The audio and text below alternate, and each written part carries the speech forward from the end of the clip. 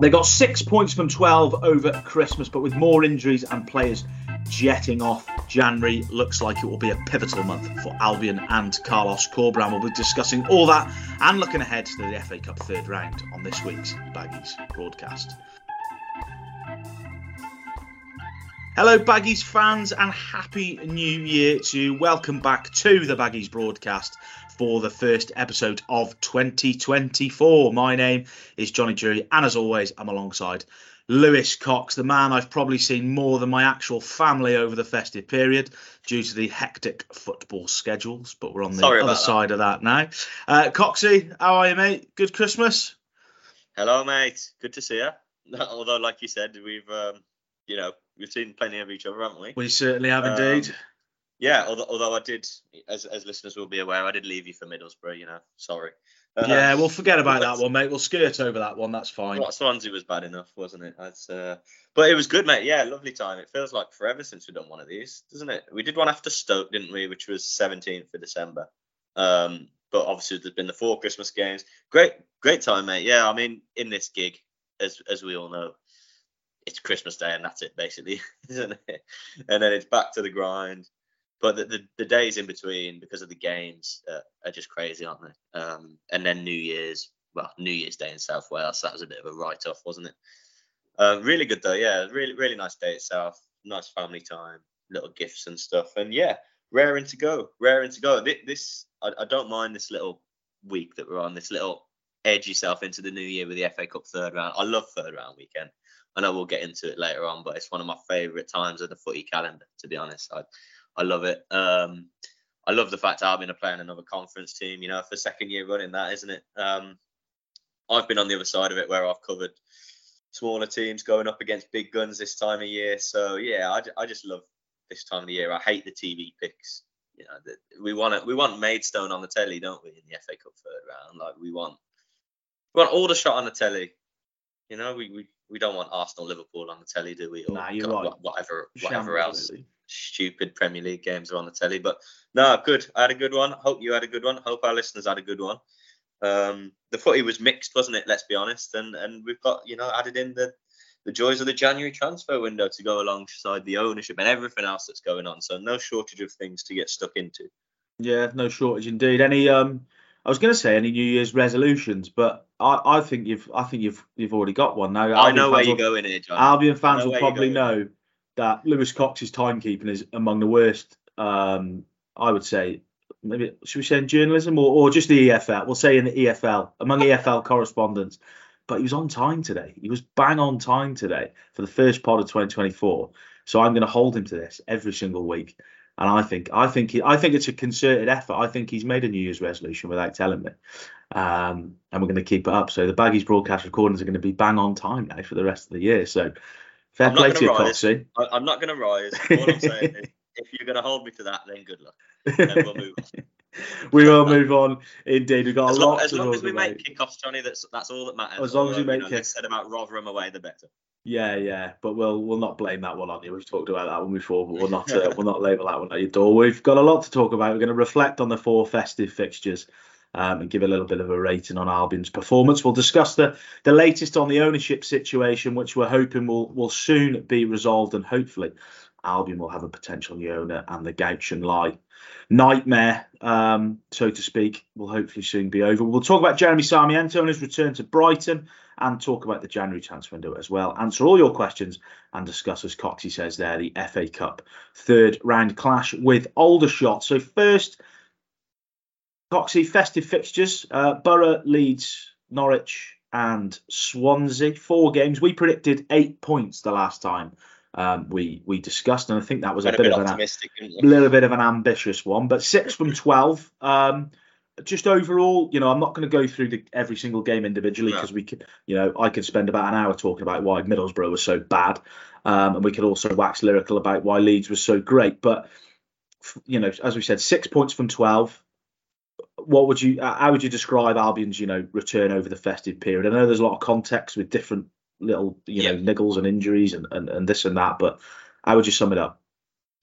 My opinion, I would say slightly below par in terms of a points return of 6 from 12. I think 7 yeah, I appreciate 7's only one more point than 6. It's not a grand difference, is it? But I think 7 was about the minimum Albion would want from their perspective, from their point of view. Obviously, with 7, you're just going with 1 defeat, really, aren't you? You're going with, well, normally 2 wins and the draw. Yeah. Although let's be honest, you're just getting into Swansea, the most recent game. It was an even game, wasn't it? There's nothing in that.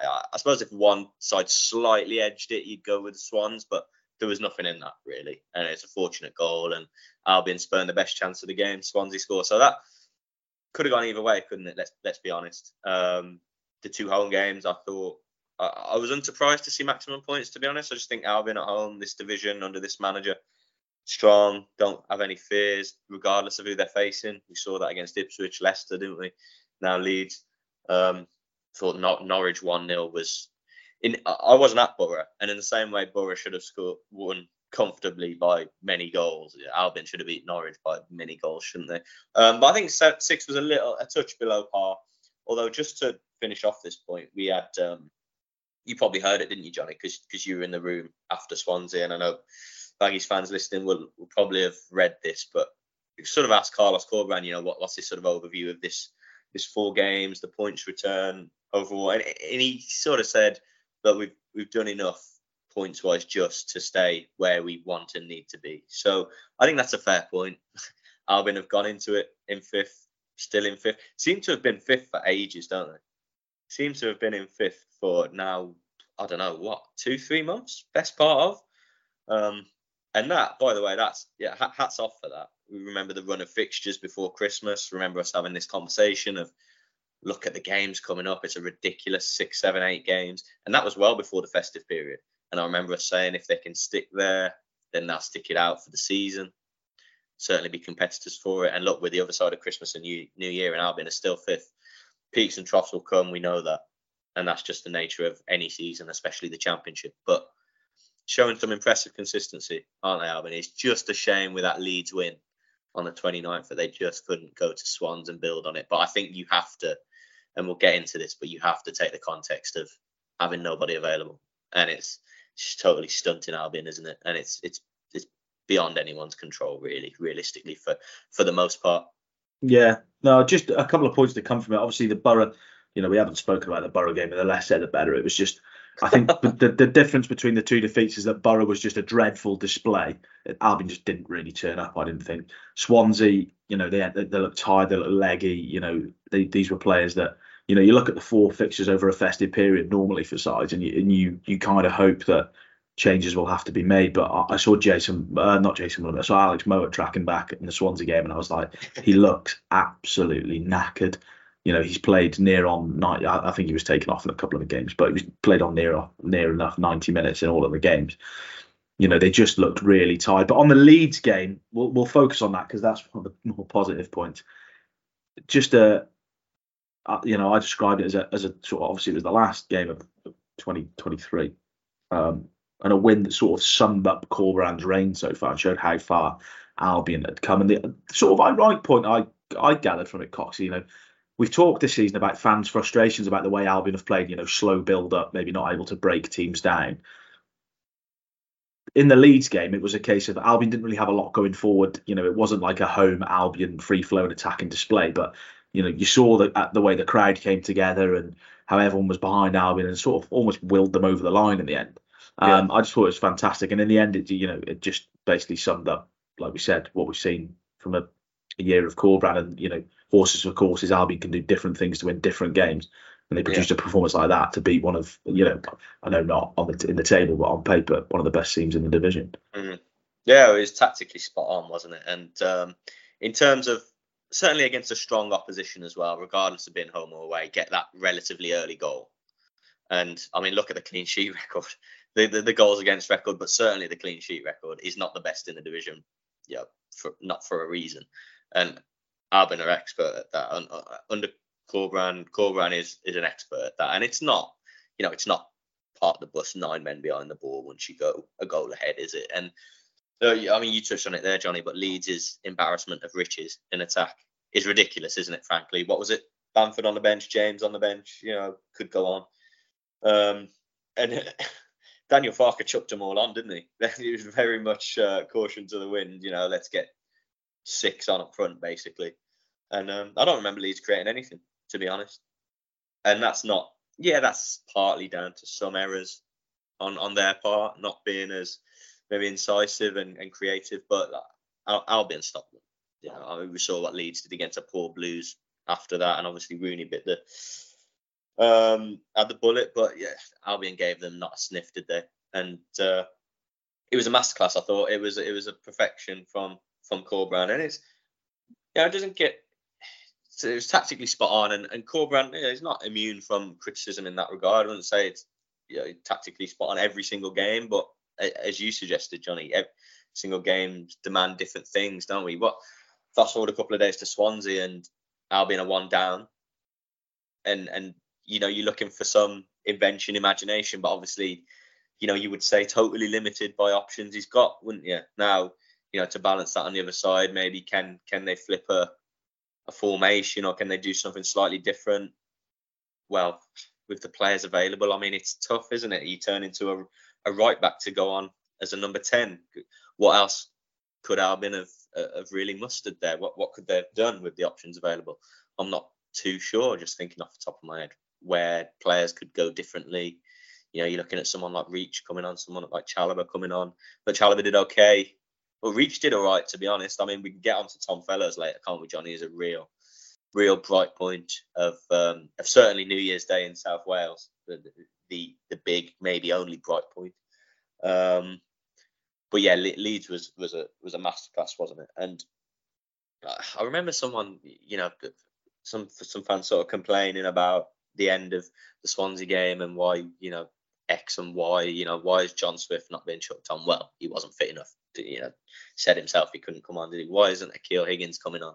Well, with respect to Akil Higgins, I think if the manager thought he was a viable option to come on and affect the game from an attacking perspective, from Albion being an attacking player, he would have put him on. It's all well and good saying, well, he's an attacker, but he's clearly not ready. And full respect to him, I've seen him play for the 21s. Nothing against Higgins, but it's clearly just where things are. That can't be helped, can it? So yeah, it was a mixed period, wasn't it? But you're totally right about getting to the 4th game, Johnny. The same players, you made the point with Mowat, same players being flogged again and again. It will catch up. We've said from the summer, haven't we? Really, it's a squad with quality, but it's not a deep squad on numbers, really. They've got options in reserve in a couple of positions, but once a couple of injuries come, they're struggling, really. And let's be honest, all of the injuries and unavailabilities happen in the same position. Albion are stocked at the back, aren't they? They've got Shemi Ajayi to come in, who we saw against Leeds. Absolutely superb, wasn't he? Absolutely superb. Got to be one of the best standing centre halves in the division, if you like. Fullback, options in reserves. All right, we know it's scant at fullback, but we know Furlong's played well recently, hasn't he? And Townsend's been okay, I would say. Had some good performances. Midfield positions, Malumbi's come in, Chalobah's come in. That there's options, but no, they've been ravaged in forward areas, haven't they? And that makes things difficult, doesn't it? The 2 home wins have been 1-0s. Haven't needed to be more than that. Norwich should have been more than that. Leeds, 1-0 was perfect, wasn't it? And didn't have to need another goal. But yeah, it's been an interesting period. It's been one that's really tested and stretched the squad. And well, thank God it's January, really. And thank God a couple of reinforcements can hopefully arrive. Yeah, hopefully they can. Just a couple of points really that we can finish off on this. You mentioned Tom Fellows there. For me, probably one of the brightest sparks of the festive period, really. And I know he only started 1 game, but we really saw what he can do. He set the chance up for Thomas Asante at Swansea. He looked sharp throughout the game. Albion's really potent attacking threat in Swansea. A lot of fans have mentioned that he's out of contract in the summer, and we'll talk about contracts later on in the episode. But it could be a big few months for Tom Fellows. Could really be a big few months for Tom Fellows. We know he's got it now. There was a question mark over whether he could do it from the start. We saw that at Swansea in a pretty depleted Albion side that didn't particularly play well. He's a positive to come from the first game of the year, and now moving forward, he's going to have little bit of expectation on his shoulders, depending on what Albion do in the window. Well, Johnny, if we were having this conversation a week ago, in between Christmas and the New Year, yes, we knew Grady was off, for the best part of a month to AFCON, but obviously we weren't aware of Brighton hadn't made the decision on the Sarmiento situation. But now we're having the conversation where Sarmiento is no more at Albion, and Dean Garner's out of the picture, isn't he? As we said, so it's a real. Not only that, Jed Wallace has a hip adductor problem, doesn't he? John Swift, his fitness is just a problem. 3 months now, plus about 3 months since that injury at Blues, and it's becoming difficult. He's so key, so important, especially in home games, and to not have him. I mean, he's one of the main number 10s in the division, isn't he? He's really hard to replace. Grady can do a job in there, but Albion have been playing Jason Malumbi in there, and that's nothing against Malumbi, but it's not his position, is it? It's not his game really. He can do a job there, but yeah, on to Fellows. You're right, he's got a massive opportunity now, and yes, he plays in the position Corban wants to shop and wants to bring in a couple on loan in that role. However, look, just by chance it's FA Cup coming this weekend, and he would always play in that. However, if it was a league game coming up on Saturday or Sunday, he'd be in again, wouldn't he? He'd be in again from the off. He was Albion's best player at Swansea, as you say. And a massive bright spark. Took him maybe 10, 15 minutes to settle. And I think we were all curious and wondered how he'd do, because the only time he'd played a lot of footy in a game rather than just a cameo from the end was early doors at Sunderland, where he came on for Maja about half hour in. And that was a difficult day for him. And all concern from Albion, really. Didn't get going. Fellow struggled physically, sort of knocked off the ball. First touch wasn't there. Struggled to really impact it and create anything. In this one, settled after 10, 15 minutes and was shot. And too much speed, too much acceleration, too much technical quality for Swans. He really was a threat. Crossing ability was there. Passing ability. The chance I mentioned at the top that Albion spurned in Swansea from Thomas Asante, which was a poor finish, really. I mean, listeners will know we're fans of Thomas Asante, but it was on his left foot, but it's got to go in, hasn't it? It's got to go in, and we didn't know at the time it was Albion's only chance of the game, but in the context of that away game with no option, it's got to go. But Fellows makes that all on his own, doesn't he? With a wonderful turn on halfway, first time, dart in acceleration, too quick. The through ball's then superb.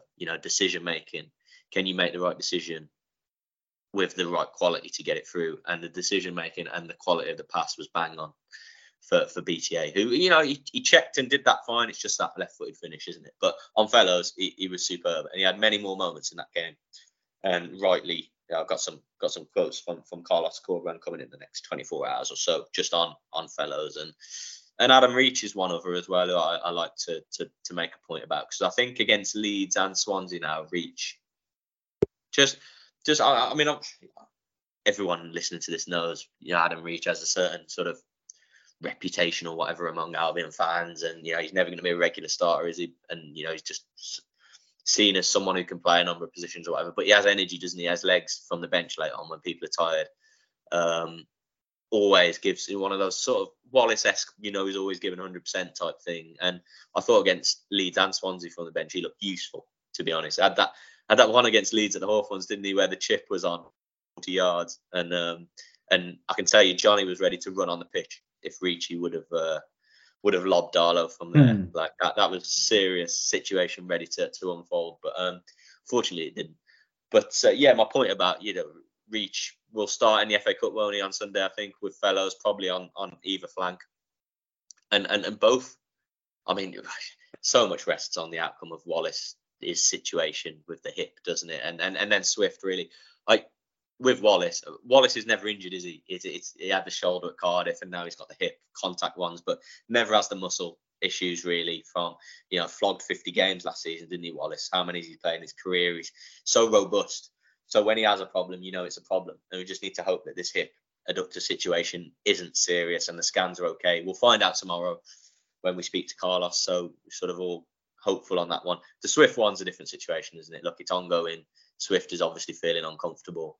Fresh scans this week. We'll see what they show. They didn't show anything before Swansea. So, how much of it's down to Swift's pain management, I don't know. Can he dig deep and go? But no one knows their body like the individual. So you've got to go by what Swift feels, haven't you? And if he feels uncomfortable and can't go, then he can't go. So the bottom line is, for this weekend and moving forward, a lot on Fellows. And listeners will be delighted to hear that it's a lot on Fellows. And he deserves to go again, and he will go again. But I don't want him to be overburdened, and I don't want him to have to go again and again and again if it's not happening for him. We don't want to, you don't want to sort of knock the spark out and flog him because he's a kid. So hope to find that balance, and hope that, you know, Wallace is okay to come back, Swift's around it, so it's not just Fellows, and he gets worn out. Yeah, that's it's a really good point, and that will all hinge on injuries and as you said, the transfer window. Finally, Coxie, we talked about this on the way in from Swansea. Just to give Albion's Festive performance a rating out of 10. I went with 6.5 the other day because I thought, that's just taking everything into account. But you said earlier it was below average. What would you say out of 10 for Albion's Festive? Yeah, I remember us actually both saying 6.5. If we're being cheeky and including 0.5s, but I'd lean towards more a 6 and a 7, so I'd go over 6. I think a 7 would have been like 7 points or more type thing. So I think, yeah, but you're right. There's a lot of context to be taken in, and performances. And I wasn't at Middlesbrough, which was by far the worst performance, wasn't it? But yeah, a 6 out of 10, as Corbin said, just did enough, certainly in the circumstances, to stay where they need to be. Yeah, absolutely. There we go. There's our reflection on Albion's Festive performance. There's a lot to come in the next few weeks. We've got the FA Cup. We've got the resumption of league games as well. But also, Albion fans are hoping to hear more information about some potential new owners. Now, we know that Albion, Gouch and Lai, and those at Albion have been in talks with potential new owners over recent weeks. We've seen various different reports. Coxie's been reporting as well that these talks are advancing, and we're hoping that something's going to happen this month. Coxie, we've had a lot of questions on this today, so we're going to sort of answer them all in one sort of hit, really. But what's the current situation? Has anything moved any closer, and are we expecting anything to come anytime soon? Yeah, so from bits I've heard of late, Johnny, since we've last spoke on this, certainly on the podcast, sort of either side of Christmas and the New Year, but more so either side of the New Year, was encouraging positive news in terms of things with the with the leading group bidders and prospective owners having moved forward and advanced through talks and really gathered pace to really advance to a good place. I know the club hope and want, and I think everyone involved wants to wrap this up and get it towards, if not over the line, as soon as possible in January. Don't want to be heading towards the end of the month, and certainly do not want to be heading into February or anything like that. That's not me saying that won't happen, because these things are far from easy, aren't they? But I think it has advanced at good pace, to be honest, for what it is. We understand it's a US group, which we've said, and you've got a group of you've got a group led by a person from a different country. Yes, representatives over here, things like that. Buying an English club, an English company from that English company owned by a Chinese individual group who are obviously on the other side of the world. It's a complex matter, isn't it? It's not, it's hardly like popping into a shop, is it? So not an easy thing to sort, a thing that takes time and complexities, but it's moved at good pace as far as I understand, and I'm led to believe. So that is in terms of when I last had an update, in positive and encouraging news in terms of the time frame. But it's just a hope and expectation, a hope that it can be wrapped up around the middle of the month, and getting towards the end of the second. They've started the third week of the month, just so things don't sort of come to a crux towards the end of Jan. The clock is ticking. We've said that before, haven't we? But that's not to say that get to the end of January and it's a disaster, it's a nightmare, things are done, can't be finalised. But I think just from a logistical point of view, just from certainly a financial point of view, clearly the sooner the better. Now, I'm not really talking about the January window. I'm just talking about getting by, paying bills, overheads. Obviously, we know the MSD loan situation in regards to that. And so, yeah, look, I know there was a lot of sort of not false, but a lot of hope around Christmas and New Year that there might be like a grand Christmas Day message or a grand New Year, new owner type thing. But obviously the club can't say and address anything until that. There's a situation with a period of exclusivity for the preferred group. Now that comes in if it's agreed and the finances work. And then there's no given, a period of exclusivity is no fixed time. It takes as long as it takes. Things need to be thrashed out. They're either smoother or they're not smoother. So there's no like from then on it takes 5 days or from then on it takes 7 days. It takes what it takes. Obviously those privy to the deal and inside the deal are the ones that know how long that is or how long that will take. We'd all love to be there, clearly, but so the overall sort of bottom line to this is, from what I've been told, it's encouraging progress on the takeover front, and everything crossed, touch wood. Everyone hopes it won't be too long now. Yeah, are we any closer? We've had a question about the identity of these new owners, which we said in the past. I imagine we won't find out until very, very close to when it's announced, which hopefully is soon. But is it right that we understand that there's just the talks are taking place with this one US group at the moment? Lewis, you talked about a period of exclusivity there. Yeah, that's as far as I've heard and understand. Yeah, I'd love to have it on good authority to be able to bring. If I did obviously have that on good authority, we'd be able to bring that. But obviously that's shrouded in a bit of mystery at the moment and a lot of hush. I've done well in that regard, really, to keep it. But I think in experiences of takeovers before, look, some fizzle out with names, crop out, and it tends to be nonsensical names, really, who are nowhere near it. And then maybe right towards the end, as you say, Johnny, the actual sort of elusive prospective owners come clear, and then things tend to move very quickly at the end, don't they? But yeah, regards to this Albion, of things have been kept under wraps, which from a club's perspective and the people involved in it, wants to be under wraps, don't it? You don't want things emerging because that could cause problems. But yeah, obviously, if and when that lid on that becomes lifted, so to speak, then we can bring it. But yeah, as I said at the top, the talks with the US group, as far as I last understand it, we're moving forward and gathering pace with that group. So yeah, it's good news, and I wish I could bring more on that, but yeah, what I can say on that at the moment is it's encouraging. Yeah, they are good signs, and hopefully we will find out in the not too distant future this month. The January transfer window is now open. Albion, well, the first bit of business involving Albion has been done. It hasn't been an income, it's been an outgoing. Jeremy Sarmiento has been recalled by Brighton. We were all, a lot of us, sort of surprised to some extent by this news. I was trying to get the day right then. On Monday. We're back to normal schedules now after the new year. You can remember what day of the week it is. On Monday, and then obviously there has been two bits of business. Jovan Malcolm's come back from Cheltenham Town and is in line to play in the FA Cup on Sunday even. Cox, you want to talk Jeremy Sarmiento? There's some quotes in the Express and Star, I think it was yesterday or today, about Corberán talking about Sarmiento. He's not sure why he's been recalled. He's basically said Albion did everything for the player. He came injured and then picked up an injury as well. He made 7 starts, 14 substitute appearances. From what we can gather, Coxie, Brighton wanted him to maybe have more game time. I think he's had quite a bit of game time considering the injuries that he's had. What are your overall thoughts on it? Because there has been other suggestions elsewhere that Ipswich always planned to. Not Ipswich. Brighton always planned to do this, and now he's obviously gone back out on loan to Ipswich. But what's your take on the matter? I don't necessarily agree that Brighton always planned to do this. I think Brighton have looked at it and saw 7 starts he'd had. I think Brighton have looked at it and say it was 15 or 20. I think they'd be content and happy with how much. But the crux and the bottom line of this is he arrived unfit. Albion had to give him a lot of work, a lot of patience to get where he needed to be. Got where he needed to be. Got injured again, because that's been his career so far, hasn't it?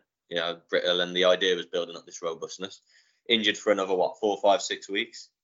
came and went. We got towards late November, actually. He came in for that Cardiff game, didn't he, where he got the winner? And then started 6 games in a row. I mean, we spoke about him, didn't we? Probably last pod in the middle of that. And gave him a bit of not a glowing reference, but I was a fan of watching his. But I take into account, the end product thing and the need for more productivity. And as I say, an assist or a key pass or whatever. But I think he's a big talent. And but I wasn't the most surprised by this. I think, Brighton rate him very highly, don't they? And probably think, look, we've got a big prospect out in the Championship. He needs to be starting every week. Now, he was before Christmas, wasn't he? But the overall picture, I suppose, of the game time is just 7 starts. So I think Albion can feel hard done by it, to be honest. They've given the player a lot, invested him a lot. And this situation's happened. The situation's worse, isn't it? Because no one's around in attack. That's the crux. If Grady wasn't going away, if Wallace and Swift were fit, if Phillips was fit, you got Fellows. I don't think, my opinion is, I don't think Albion would be too fussed, to be honest. There's other options, aren't there? And then you lose Sarmiento, you've got his wage contribution to go elsewhere, and they'd go for a replacement as they are now. But obviously, with those bodies injured in a way, there's more need for a replacement. There's a massive need for a replacement because it's. I mean, we're close to a start on the wing, aren't we, Johnny? You and I. I'll take the left. Maybe more you than me. But the point stands. There's no one around, so it's a problem. But Albion were already in the market for one to cover for losing Matt Phillips, which was a massive blow, by the way. What was that now? A couple of months ago, and whereas Phillips on the playing front was a massive blow, Sarmiento on the playing front a massive blow. No, but a blow on the availability front. That's how I see it. I think he's a talent. I've enjoyed watching his ability and skill, but I don't think. Put it this way. I mean, I wasn't covering the club at the time, but it's a long old way from a Harvey Barnes, isn't it? Yeah, and I think we talked about this on Monday.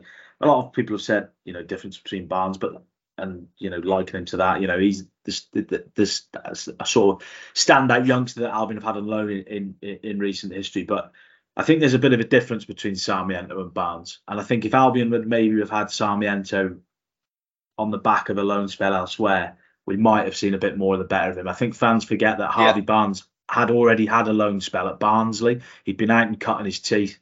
And he come to West Brom, MK Dons, and he still had a point to prove.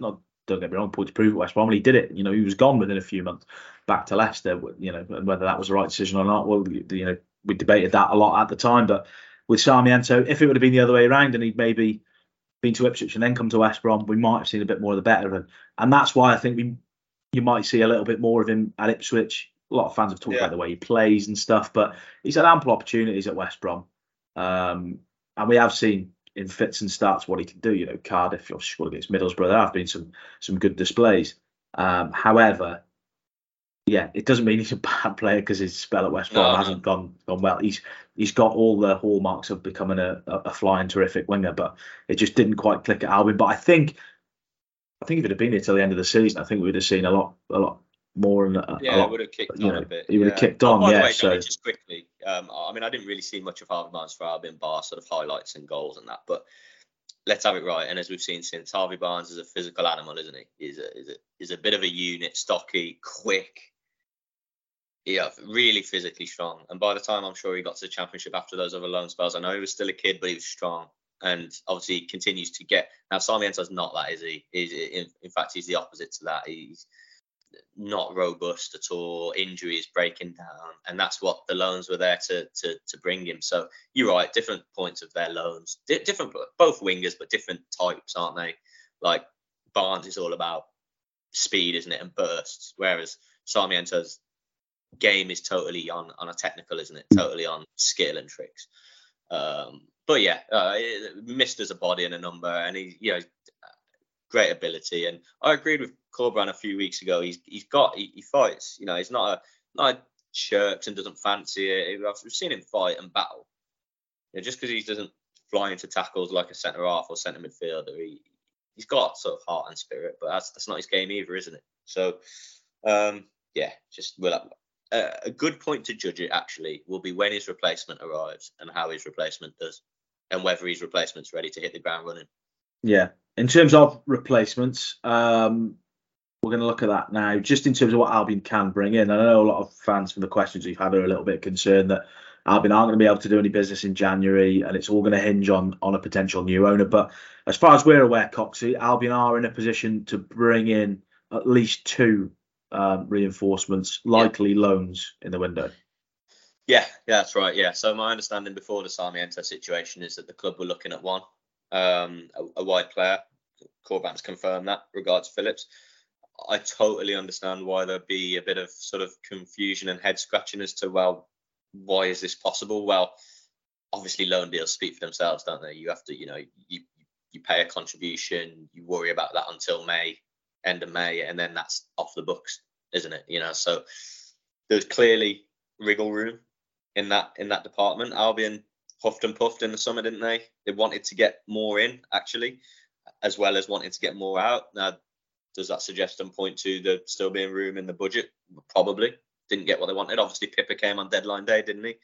No one else did. So there was obviously that there. And I think when it comes to the attack, they've had a crisis of availability and fitness, and they've made something work for Corberan. Look, they're 5th. Albion have got a chance of going up, haven't they? Yeah, it's not going to be an automatic promotion. It's too far away. It won't happen. I mean, they could win every game between now and the end of the season and make me look silly, but I wouldn't mind eating those words, to be honest, Johnny. I wouldn't mind. I hope you are as well, yeah. But they've got every chance. I think at this point we can say, should they be in the playoffs? I don't know. Probably not at that yet, because the gap's too small, isn't it? The gap's too small, but spent most of the season in the playoffs, haven't they? So, and they've gone through hard spells in the playoffs. Still there now. Chance now to readdress the squad. It's going to be a tricky month, isn't it? It's going to be a tricky month. What have we got? Blackburn coming to the Hawthorns, where you fancy Albion. Got to go to Norwich. I mean, that's tough, isn't it? Forget the games after that. FA Cup again after that, isn't it? So that's if Albion get through, obviously. So that's maybe useful to have a couple of cup games. Where were we? But yeah, so there was always room to manoeuvre, and obviously the Phillips situation's happened. Say about Albion have got a chance to go up, so the club if they can make it work, it makes sense to try to help Corberan in this situation, doesn't it? Rather than I don't mean at the club's risk, to put the club in financial peril or risk. Obviously the club are already in a big element of financial trouble. That's why the takeover needs to happen. But there's room to manoeuvre there. Now, obviously, moving that on with Sarmiento returning to the Seagulls and going out, obviously the wage contribution towards him, which I don't know, but I'd estimate to be relatively significant. Sarmiento agreed a new Brighton deal, then came to the Hawthorns. Now, I'm sure he'd be on okay money relative to Brighton in the Premier League. So, I mean, he's a top youngster as well, isn't he, as we know. So I had him in a fair contribution. Now, that's available to go elsewhere.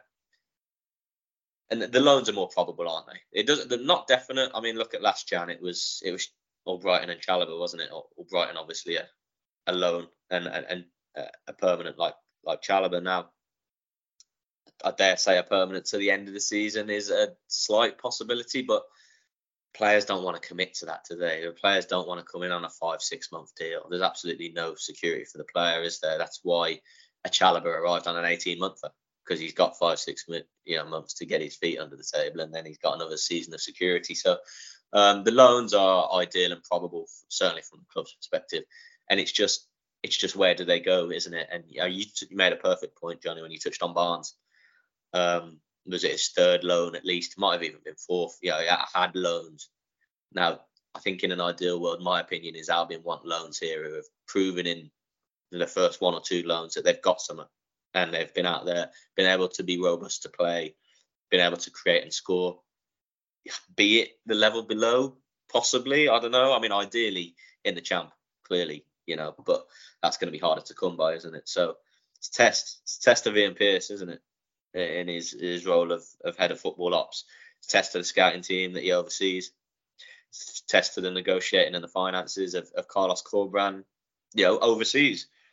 Pippa had his spell in Huddersfield. I mean, I didn't cover the Championship when Pippa was playing in Huddersfield, so he wasn't a player on my radar. others, will have, supporters will have been aware of him. But obviously, Carlos Corberán was very aware of him from Huddersfield, from Olympiacos. But Carlos Corberán knows that overseas market, doesn't he? For one, he's Spanish.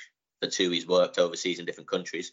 So it would not be, I don't think, a huge surprise if a winger of foreign origins comes in from a club abroad we wouldn't expect, and we've never heard of him because we don't watch that football out there. That wouldn't be a surprise, would it? Because Corberán knows that market. It's just about making the finances work.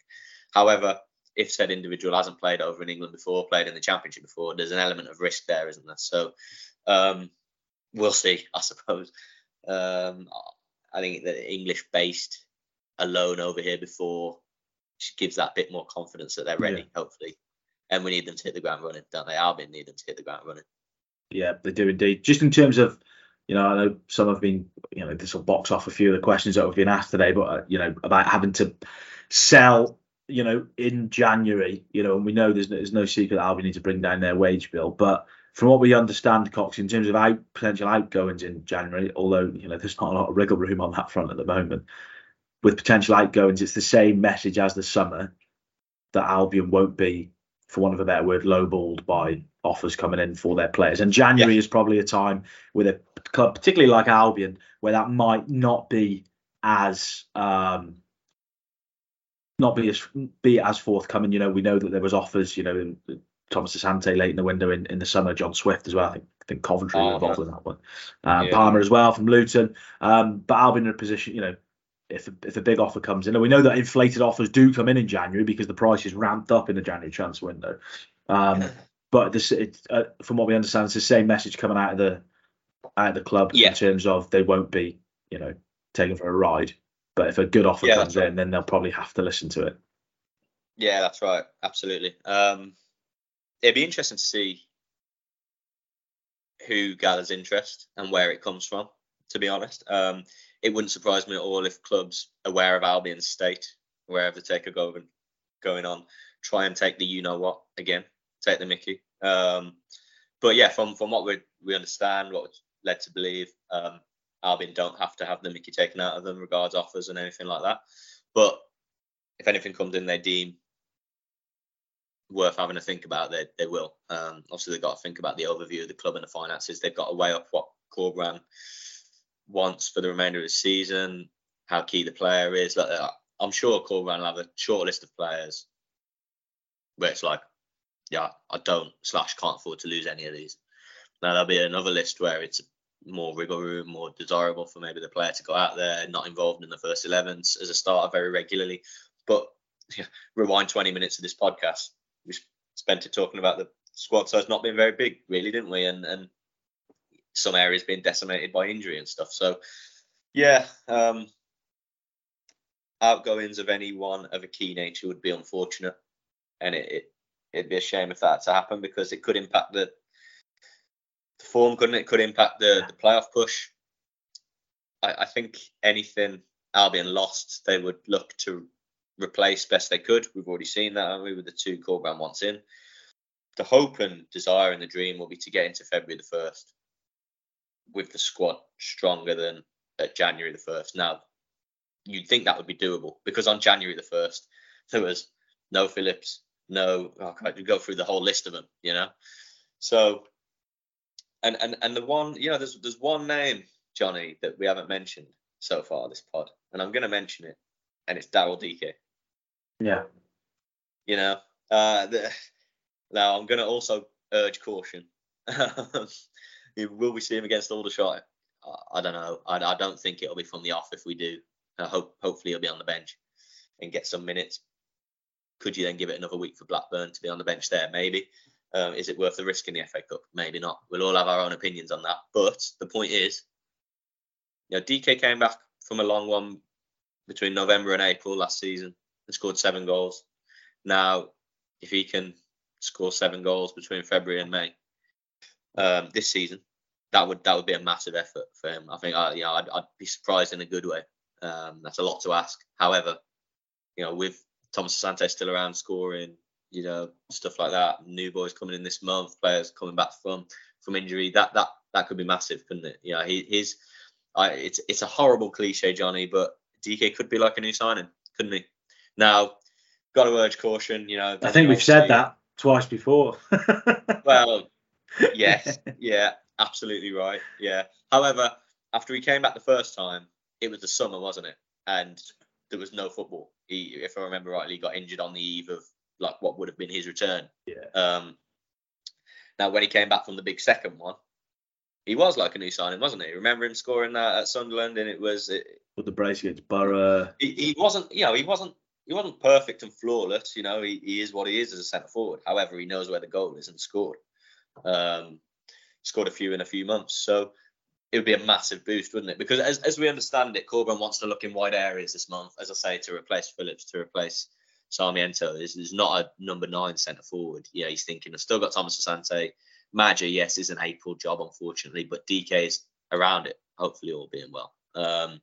So, look, could be a massive boost. We'll get into all the shot later, won't we, and stuff. But I remember Corbyn saying about a month ago, look, at the time, DK could be our only signing. Things have changed there, obviously, but sort of said it half jokingly. But there'll be a boost, when he's around. Hopefully, when he gets back in the goals, it'll be a big lift to everyone. Yeah, it will indeed. Hopefully, there we go. Hopefully, more movement or some movement in the January transfer window. We'll talk about a little bit more about that with your questions before the end of the podcast. But we need to talk about our sponsor, the Kettle and Toaster Man. The Baggies broadcast and all our podcasts here at the Express and Star are brought to you in association with the Kettle and Toaster Man, the graded product specialist who has so many great brands and fantastic products at pretty good prices. And today we're going to talk about something that I know Coxie has got, because he sent me a picture of it the other day. Whether he's had it in his Christmas stocking from Father Christmas, I'm not too sure. But if you want to keep warm at the moment, it's gone pretty cold in these first few days of the new year. So what you can get your hands on is a Daewoo Dream single fitted blanket, an electric blanket, for just £20. £20. Now, I've never tried one of these electric blankets, or like these heated gilets, or all these clothing items that heat up. But I know Coxie has, so I'm going to get him now to wax lyrical about his heated blanket. So I know he had his on the other night post Swansea when he was watching Liverpool on catch up, when he got back in the early hours of the morning. But Coxie talks to us about these electric blankets. How good are they? And and why should people be heading along to the Kettle and Toaster Man to get their hands on one? Don't even listen to me. Just turn the podcast off and get to the Kettle and Toaster Man. That's all I'm saying. Now, please don't turn the podcast off. Actually, no. I mean, I was very grateful for a range of lovely presents. But the heated blanket right at the top of the list. Oh my gosh! I mean, as Johnny knows, and as we often jest about, I'm always cold. That includes in my own house. And if you don't want to turn the heating on, get yourself a heated blanket. Wow, what a job! What a job, and not too damaging on the old electrical bills. Are you going to bring it? Are you going to bring yours along to the Hawthorns? Plug it in the press box? Well, you know what? I hadn't really thought about it, Johnny, and I don't know if it's worth the ribbon. Can you imagine? Imagine Andy Johnson. He doesn't need. Well, we know finances are a bit sparse at Albion at the moment. They don't want you racking up the electric bill in that Hawthorns press yeah, box. This is true. Yeah. Yeah, the new owners won't like that, will they? Don't be surprised to see it there on Sunday is all I'm saying about that, Johnny. You've given me an idea there, so thanks. But honestly, really, in all seriousness, it's a tough time of year weather-wise, isn't it? It's a wonderful thing, a heated blanket. You can get all sorts of sizes. I'm not sure, Johnny will tell me Kettle and Toaster Man's offers or whatever. You can get ones for, be it just a sofa one or a bed, mattressy, quilty one. All about that. I'm now an advocate of a heated blanket. There you go, the ambassador of the heated blanket there, Lewis Cox. And yes, the Kettle and Toaster Man has got a number of them available online or in store. They've got a store at Thorns Road in Briley Hill, but it's not just heated blankets. So many great products, so many heating products at the moment to keep yourself warm. But they've got a range of other stuff as well. If you want to treat yourself post-Christmas, head along to the kettleandtoasterman.co.uk, or as we said, if you want to go in store and have a look yourself, head to Thorns Road in Briley Hill. Right, time for questions. We've probably answered quite a lot of these already because we've had a lot of talk in this podcast. We had a few just say, one just says take over, please. I don't know if that means they want me and you to take over the club, Coxie, or if they want us to force the deal through. And once you said new owners in. Well, if you and I are in charge, Johnny, I think we could, Champions League in 5 years, I'd say. Yeah, potentially. Also on this, at the last home game, was it Leeds or Norwich? I think it was Norwich. Someone tweeted me and Coxie with a picture. They were sitting in the East Stand, and it was a picture of me and Coxie standing in the press box. It looked a bit like the director's box. They posted it on social media, and someone put underneath, is this the two prospective new US owners? I can categorically say that that's not the case. And if you looked at my bank balances, you wouldn't want me taking over West Brom. I'm sure possibly Coxie the same. We might be able to cover a percentage of a player's wage for a month, but that's probably about as far as it would stretch. So that wasn't the new owners in the box in the Norwich game. Well, if they do turn up in the press box, all the fans out there will be the first to know. Yeah, they will indeed. Carl Jones has got a question. Will the latest loans see us until May? And Albion did take out this other loan, didn't we, Coxie? We have talked about this. And this was, from what I believe, tying Albion over till this takeover took place. Is that the case? Correct, yeah. That is what was said at the time. That was how it was spelt out. I haven't heard otherwise in terms of, is it the time scale's vague, isn't it? That's the problem. But from what I've heard from sort of various sources is that, as I spelled out earlier, this takeover needs to happen as soon as possible into the new year, and hearing by ideally the middle of this month rather than towards the end of it, rather than getting into February. So, well, obviously the second loan that was taken out was smaller value quantity wise than the first, and it was tie over until the takeover, which the idea was at this point of 2024, at the early point of it, rather than heading into the second, third month type thing. So I wouldn't like to say that it would tie the club over, which is obviously a concern. Should things can always break down, can't they, until they're signed on the dotted line, and your new owners are pictured holding the scarf type thing. But what I would say is that the people running this, the people in charge, in terms of certainly Mark Mars, the MD, and others involved in it, have the clubs, and I'm not speaking from the other side of it. I'm not speaking from Lai's side of it at all.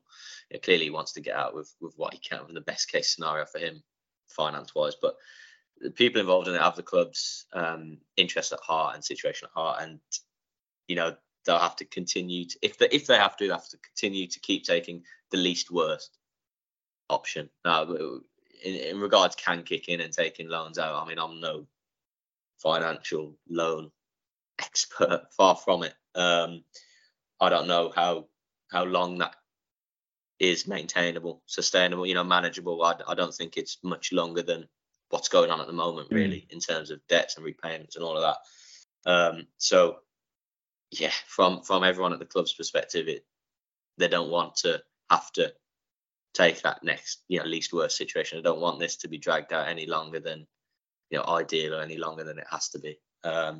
So yeah, it's a tricky one to answer, really, that.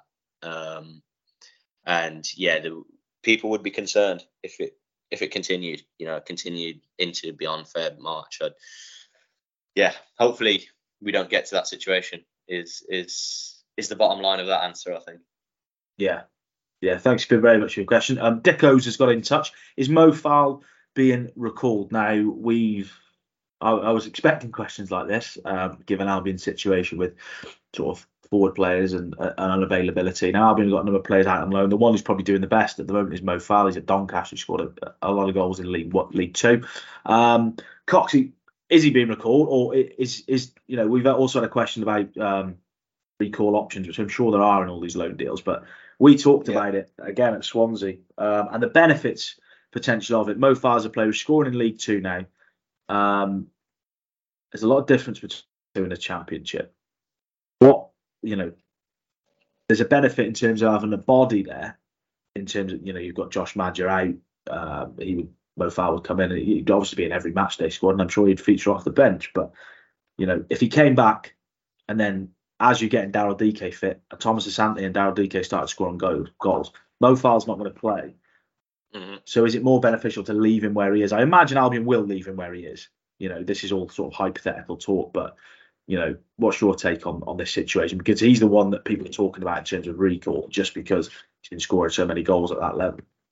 Yeah, I'm a little bit towards the line of if it ain't broke, don't fix it type thing. Although I take the point that Albion's attack is kind of broke at the minute. You mentioned there's a big difference between League Two and the Champ. There's a big difference between League Two and League One, before we even talk about the Championship. Now, Albion could. There's generally a break clause in most loans, really, from my experience and understanding.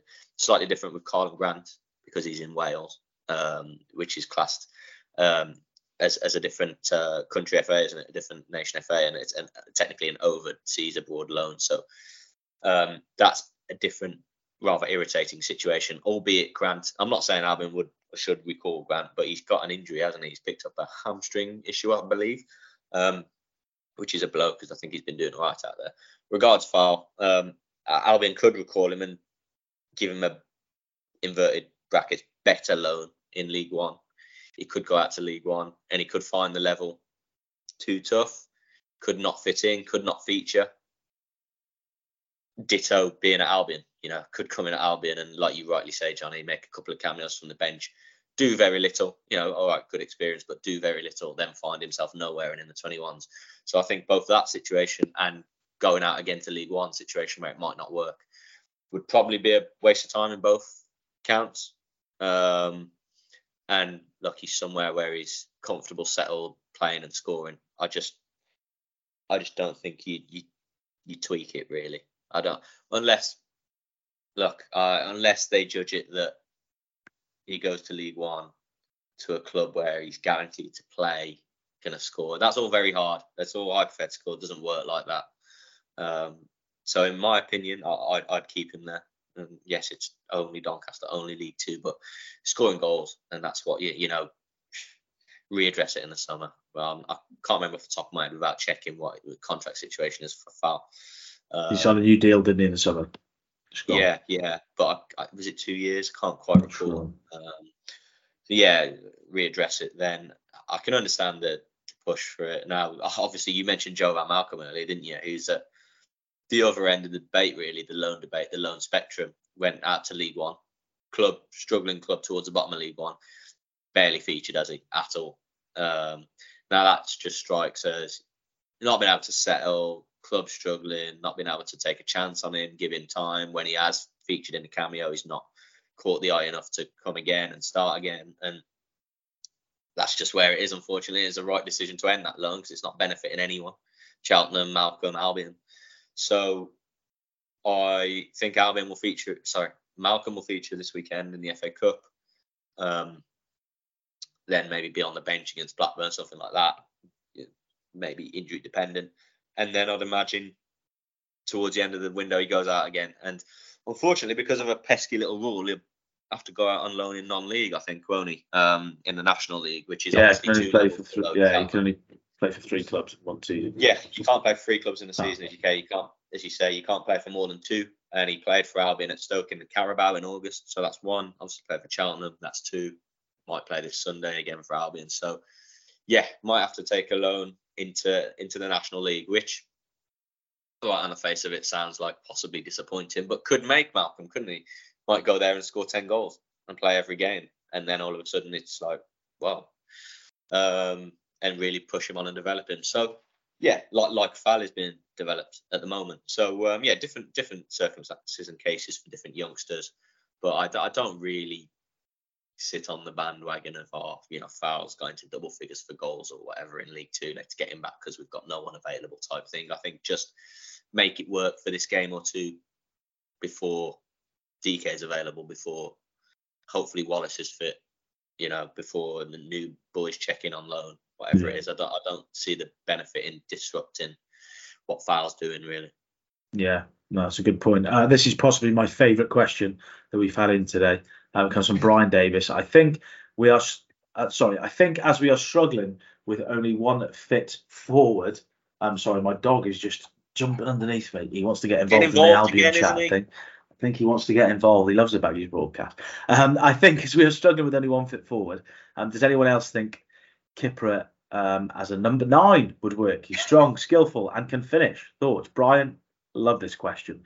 And I would, for one, I would love to see Cedric Kipra playing as a number 9. I don't quite think it's going to happen, but it's a good left field tactical point, I think. I think you've answered that there, Johnny. Yeah, it'd be good to see. He'd cause havoc. What about Bartley?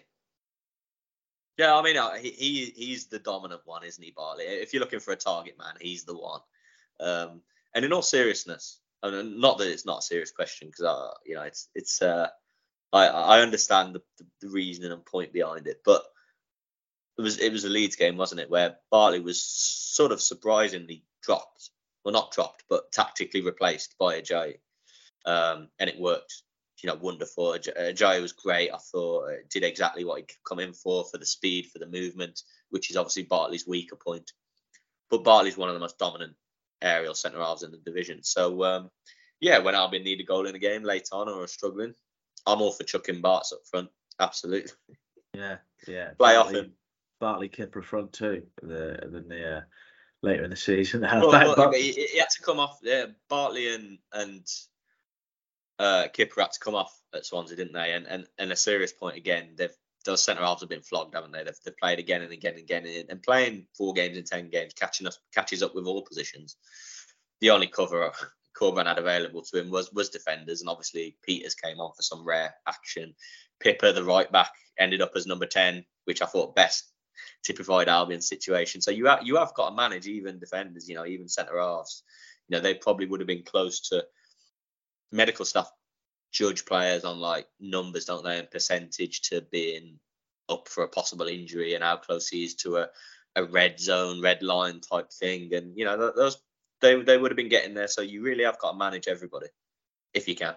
Yeah, Brian, love that question. I want you to come back in a few weeks with another left field selection suggestion. Maybe if Carlos does listen, it might just lodge in his head, and we might see Kipra as a number 9 in the next few weeks. But great question, appreciate that.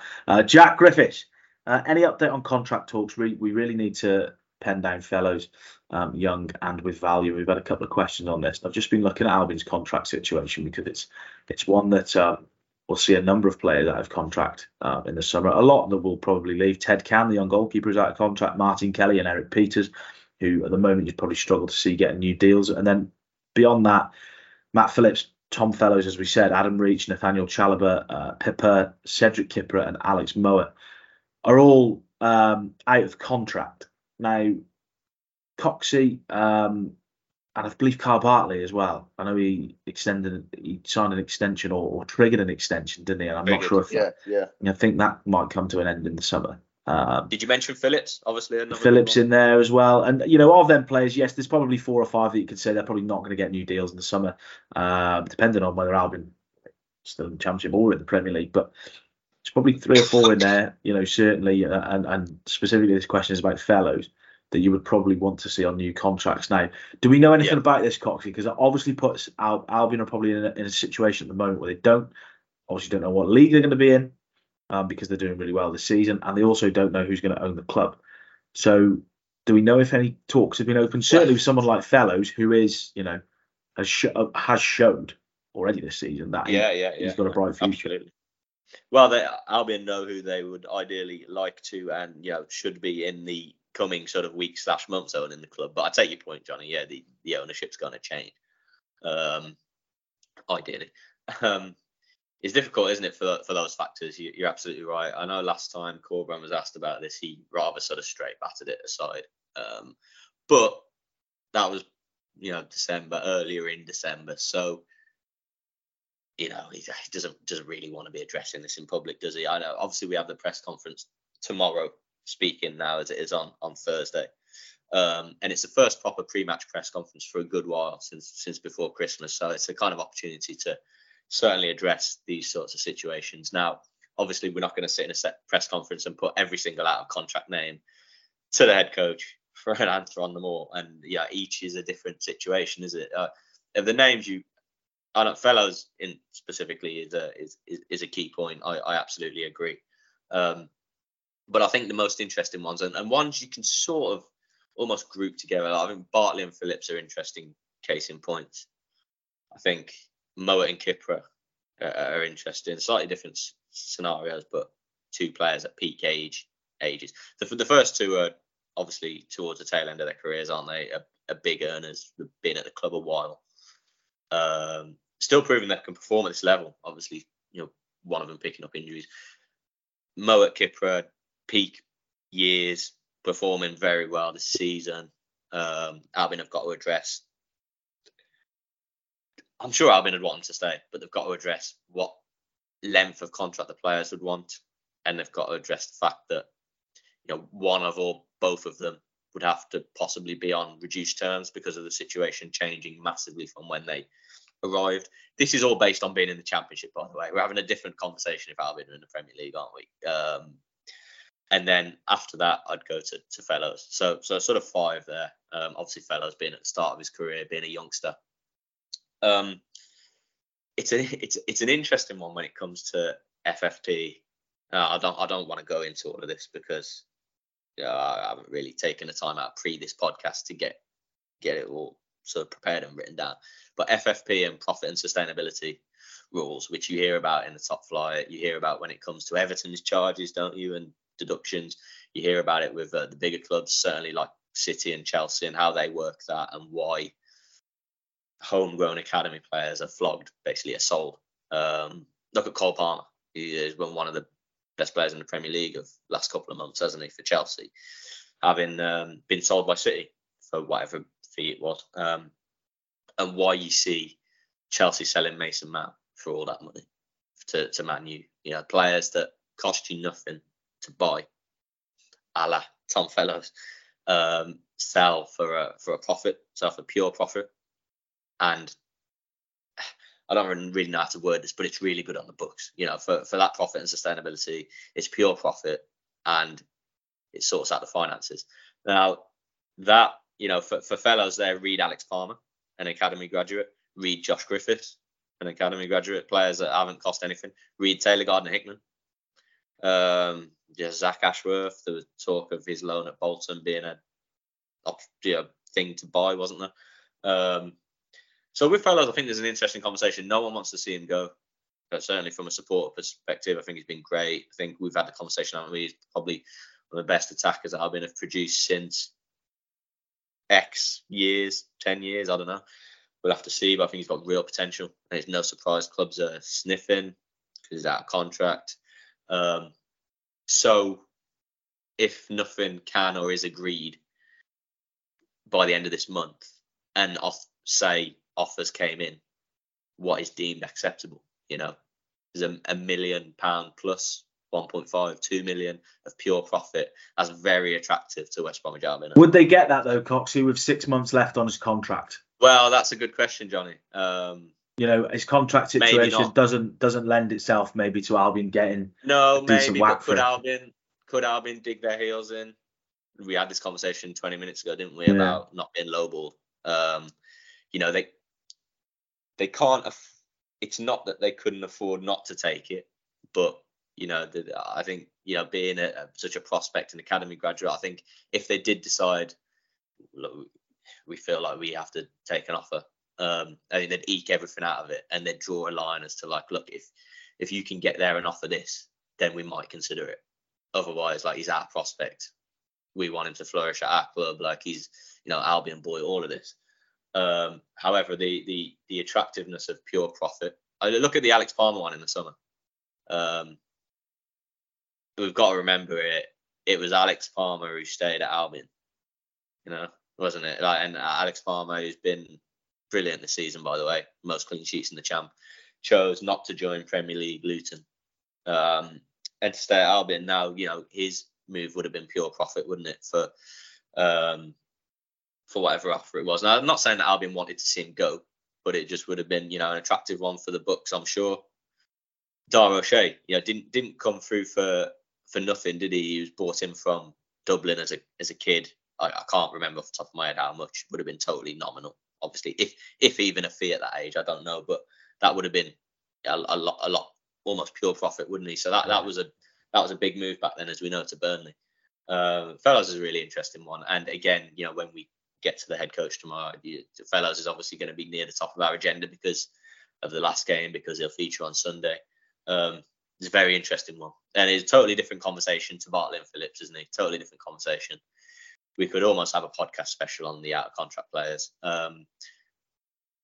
If Albion are in the Championship next season, which is the more likely of the scenarios, isn't it? The more likely. It's a big ask to go up in the playoffs.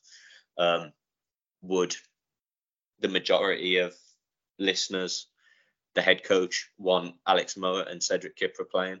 I would say almost certainly, absolutely yes, because they're good Championship players. Now, can the club and the individuals make them work?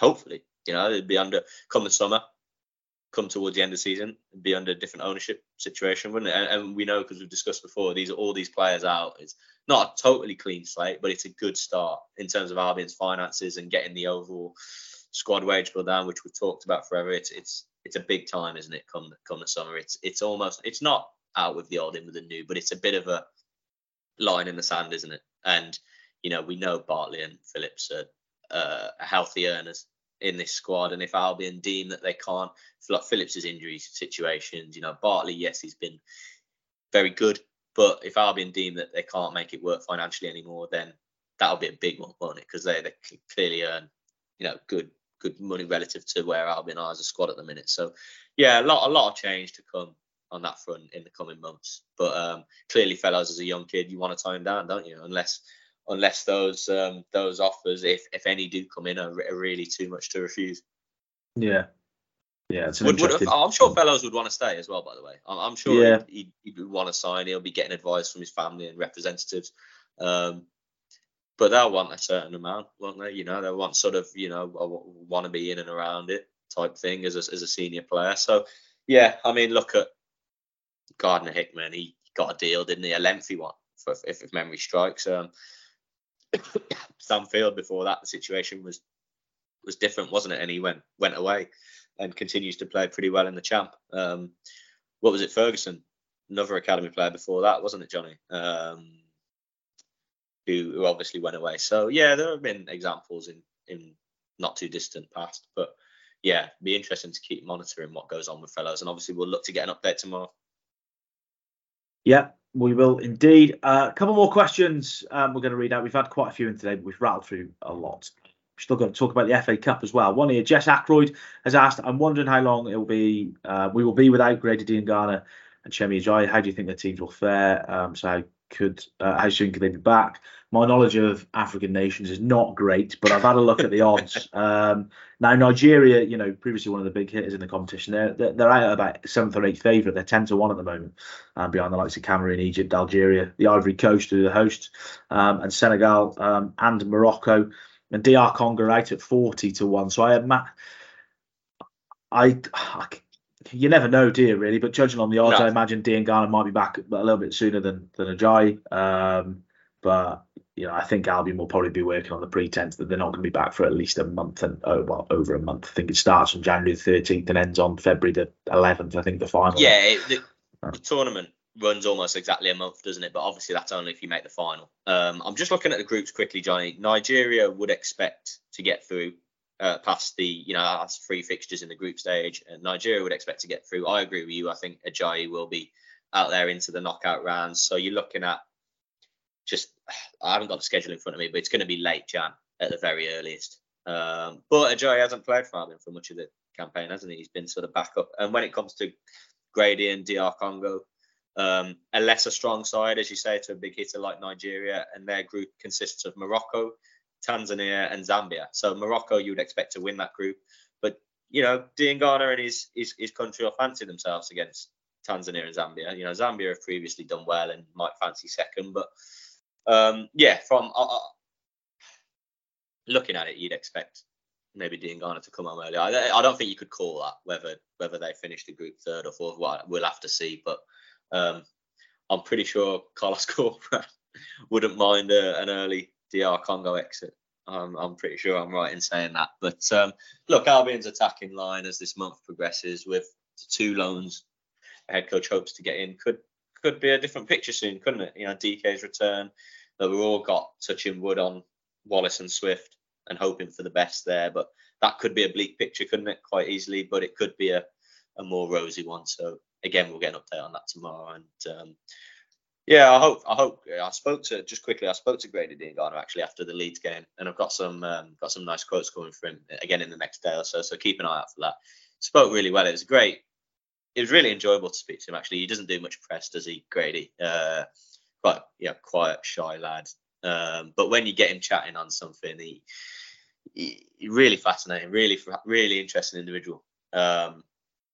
And yeah, I wish him nothing but success out there. Speaking to him about obviously his family heritage from that particular nation and how his dad his dad lives out there. So imagine the pride and stuff like that. When he goes out to play, because he only had his first call up in like September, October, didn't he? I gather that the 6-month injury this time last year actually delayed his international call ups and all of that. So gets to see his dad and his wider family when he goes out there. We'll go and watch him. It's a lovely thing.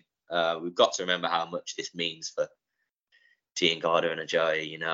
Thomas Asante didn't make the Garner cut, did he? And basically everyone of an Albion perspective was celebrating for obvious reasons. But Thomas Asante would have liked it. But yeah, nothing but good luck and good vibes for those two going out there, and hope they stay injury free and come back ASAP.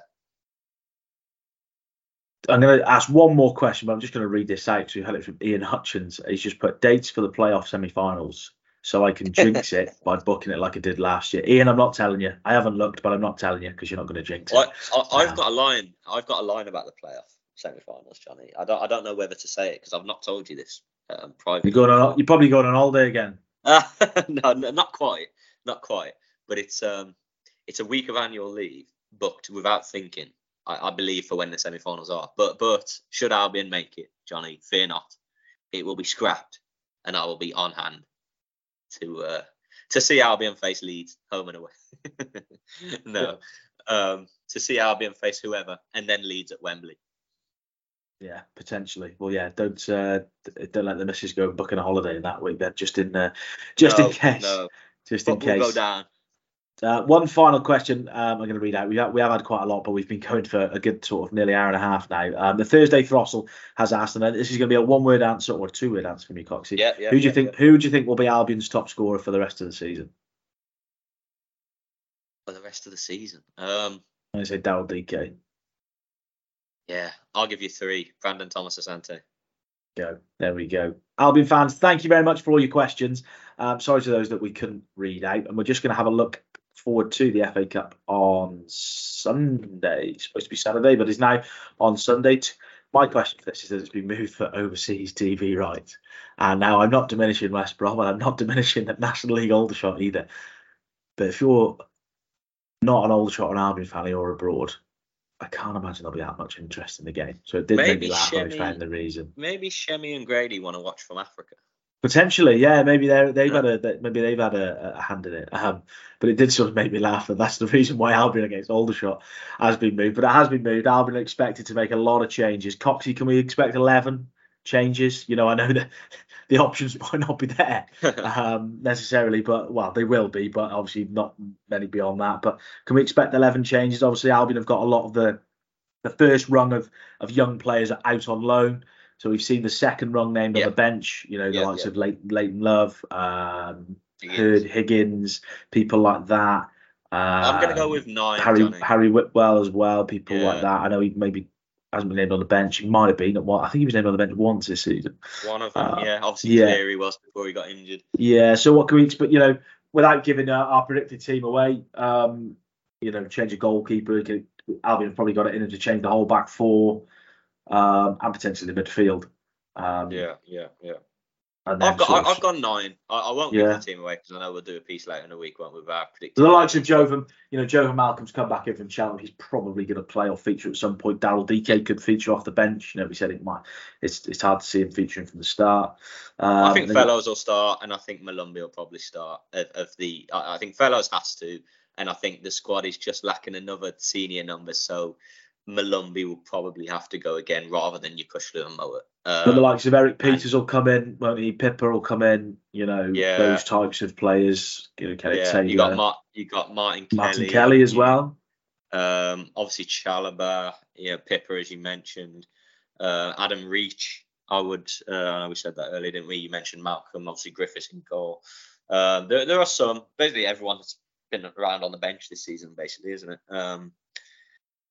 But one or two missing, maybe one or two surprises. It wouldn't surprise me to see Whitwell, to be honest. That wouldn't surprise at all. The bench is going to be a few seniors and a bit of a who's who of maybe the next rung of academy lot. But I don't think Albion will want a replay down in Aldershot, will they? I don't think they won't. And just finally, I'm going to finish on this point. Albion fans will know I'm a big advocate of Albion trying to do well in the FA Cup. I talked about it last season, and I've always referenced that, two of the most successful promotion campaigns in my lifetime have gone hand in hand, with an FA Cup quarter-final and an FA Cup semi-final. However, if Albion were on the end of what is a banana skin on Sunday, obviously Carlos Corberán will want to win every game. But will there be a silver lining in the fact that Albion are depleted? And if they do go out, it'll be embarrassing. And it won't be something that, we'll want to remember for too long. But given the circumstances or the extraordinary circumstances at the moment, would it be the worst thing in the world? I take your point, Johnny. Yeah, and that comes from someone who always wants to see Albion do well in the FA Cup. Yeah. I think because it's at home, I think Albion should. It won't be easy because they'll be back. Yeah, they should have enough. FA Cup final, won't they? There'll be like 5,000 in the away end or whatever it is. Maybe more away than home fans. Who knows? But Albion should have enough. However, it might go the other way. It might. I mean, Chesterfield away nearly went. It's always harder away, isn't it? It's always harder away. But the bottom line is you do not want that embarrassment. I don't think of losing that. I think it could. Fans won't be happy, will they? Regardless of everything we've qualified there, they'll be frustrated by it, be embarrassed by it. It'll be like the national story, won't it? Bring Albion into the spotlight for the wrong reasons. I mean, everyone remembers Woking, don't they? I dare say I don't need to say any more about that. And that was from, before mine and your lifetime, Johnny. So nobody wants to be remembering January 2024 Aldershot in 20, 30 years, do they? So let's make it forgettable by winning. And although there's probably a few baggies out there of a similar mind to me that like going to new places that wouldn't mind a replay in Aldershot having never been there. And I'm not. Johnny's shaking his head. And I am not one of them. I do not want to be going to Aldershot a week on Tuesday. Johnny, replays are still in the third round, aren't they? I think they are. Yeah, I think they've been. I'm almost certain they are. There's a point in the competition where replays are scrapped, aren't they? I think. Yeah, struggle to keep up with the change of the rules, but I think they are still in. But hopefully Albion. Yeah, hopefully Albion doesn't go that far. They do get through. But Coxie, thank you very much for your time again, as always. First podcast of 2024. What will the new year bring for Albion? Well, hopefully a new owner and hopefully not an FA Cup giant killing this weekend. As always, thanks for listening. We look forward to having you with us for the rest of 2024 and hopefully a lot more enjoyable and positive podcast. Enjoy your weekend. If you're down at the Hawthorns on Sunday, we'll see you there for the Aldershot game. And until next time, from me and from Coxie, boing boing. Boing.